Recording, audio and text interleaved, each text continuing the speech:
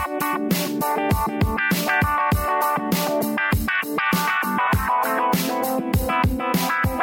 once again, we welcome you to Moving Forward with Young Voices here on the Fed by Ravens Media Network.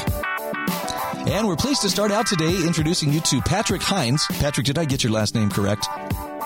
Yes, you did. Okay, I meant to ask you that before we jumped on the air. Patrick Hines joins us. He is a Young Voices contributor, and you wear a couple of other hats in addition to this. Tell us a little bit about yourself. Okay, I'm been with Young Voices since, I think, June. I also work at the American Conservation Coalition, where we're trying to rally young people and also, people on Capitol Hill or congressmen to for conservatives to really rally around climate change. And since there's kind of a shift from the climate denial of the Republican Party kind of faction to accepting these and knowing that there are market-based solutions that aren't coming from the left. We're trying to rally people around that. So I work with them, and I'm also involved in the Libertarian Party. I'm a Libertarian Party chair here in D.C., and I ran for Congress last year, unsuccessfully in D.C., but that's being a Libertarian in D.C. I almost feel like I should congratulate you, though, for not being elected to Congress, just because it seems like so many of the troubles seem to originate from Congress. I think you would have been a good influence, but I'm highly critical of them. Yep. Let's talk about particularly nuclear power. I'm looking at an article of yours published on realclearpolicy.com. Democrats' fight against nuclear power jeopardizes emissions goals. And help me understand. Patrick, are Republicans generally more open to the idea of nuclear power? I know the Democrats have pretty much, as long as I can remember, have been against it. Do their political counterparts tend to be more supportive of nuclear power? Yes, Republicans have generally been for nuclear power. Unfortunately, they haven't been very successful in kind of defending the, I would say, war on nuclear power by certain Democrats. And let me say this, Democrats these days, actually, a lot of them have good language. The Biden administration has good language on nuclear power. Their actions don't always follow that language, so that can be an issue. But Republicans have been better.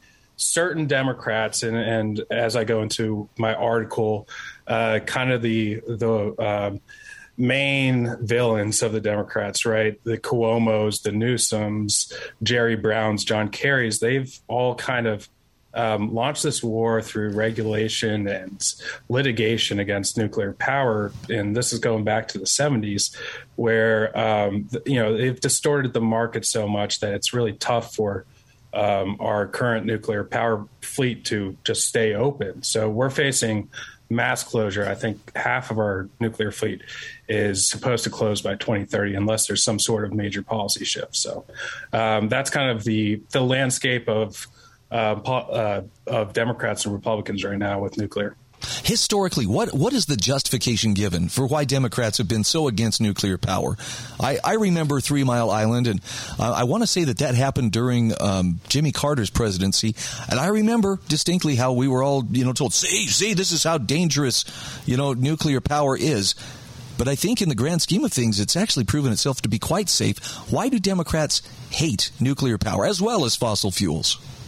Yeah, so understandably, right? That's 3 Mile Island. If you're living in that, that's scary. You hear this, your radiation is seeping from this nuclear plant, and in reality, nobody died from 3 Mile Island. Nobody had adverse health effects, no cancer, anything. Basically, what happened is kind of the understanding of the radiation amounts that seeped from, the 3 accidents, 3 Mile Island, Chernobyl, and Fukushima, was massively misunderstood. So, unless you were, for example, in Chernobyl, 50 people died, and they were all people that were, trying to fan the flames, put out the fire.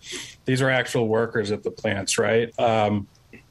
The story that millions of people got radiation cancer and these mutant babies are in the Ukraine now is just completely false.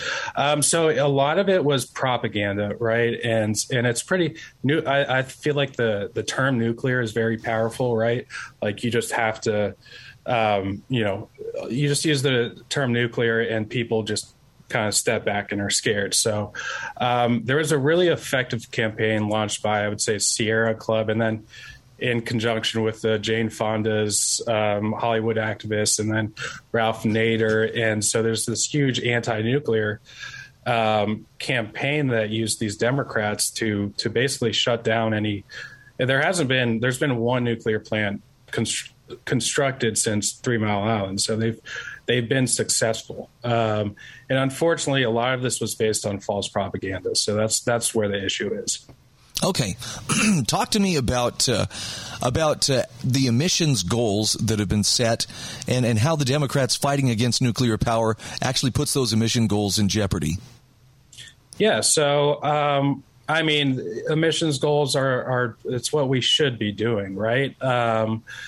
But it's kind of hypocritical when nuclear power is by far the largest, most producing form of clean energy in this country, and they're basically they're making these goals a lot harder to realize. And for example, in New York, Cuomo shut down Indian Point Power Plant in the last 2 years, and their electricity grid got 46% dirtier. So their electricity grid was 46% more carbon intensive. So they're emitting more CO2 now than they were 2 years ago. So they're going in the exact opposite direction.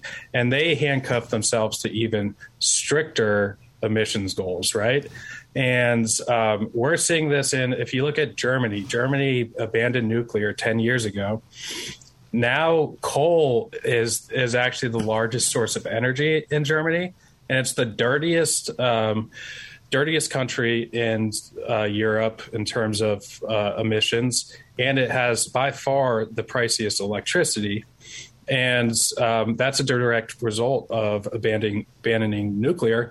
If you look at France, they have around 70% nuclear, and they have the cheapest electricity and the cleanest air. So those are kind of our two options right now. And with these, half the nuclear plant fleet closing, that's kind of what it's looking like. We're going down that road. So I think we need to look at this very seriously right now. Interestingly, a couple of years ago, I was in Germany for Christmas.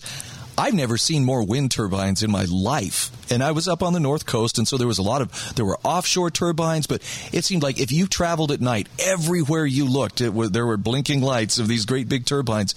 Does wind power account for much of any of Germany's power generation? Yeah, I mean, they invested heavily in wind, but what happened this year, actually, there's about 20% less wind, right? Like across the world, it was hot. It was a hotter summer, a little drier. And so there was 20% less wind this year. So now, and that's why they had to import so much coal and gas from Russia, right? And because of that, the wind power that they promised their people isn't performing, and so now they're using coal, which is the worst possible option. I was going to say, from the cleanest to the least clean. Talk to me about fossil fuel, though. Obviously, fossil fuels still are playing some role. Is there hope for safer, cleaner nuclear power? For instance, I've heard of thorium reactors or molten sodium reactors.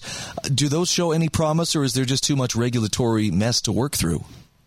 Well, I mean, if we can cut some of the red tape, that'll be easier. But I think natural gas has been great for our transition to get emissions down. We have gotten emissions down largely to natural gas, but it needs to be a mix. And some countries should be able to use coal, right? Some countries are in that developing phase, right? And they need that real cheap source of energy. But us as America, a leader in the world, we should transition. We should be a little more responsible. And nuclear kind of checks all the boxes. It's clean, it's abundant, it's power dense, and it can be cheap. if we keep these plants open and scale it and cut that red tape, cut that regulation. Okay, we're down to about our last 30 seconds here. If people want to become better informed on this subject, what are some of the sources or directions that you would point them?